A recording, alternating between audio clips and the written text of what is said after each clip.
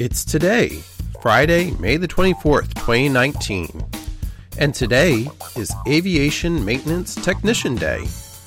It's Brothers Day, Don't Fry Day, International Tiara Day, Morse Code Day, for on this day in 1844, Samuel Morse tapped out, "What hath God wrought?"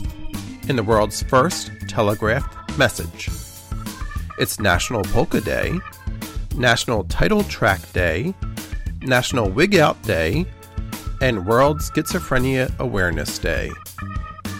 On this day in 1978, American management consultant Marilyn Loden first coined the term glass ceiling to describe invisible career barriers for women.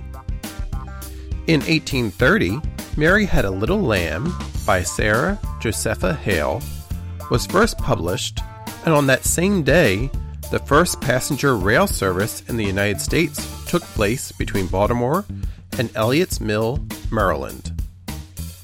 In 1854, the first black college in the United States, Lincoln University in Pennsylvania, was founded by John Miller Dickey and Sarah Emlyn Cresson.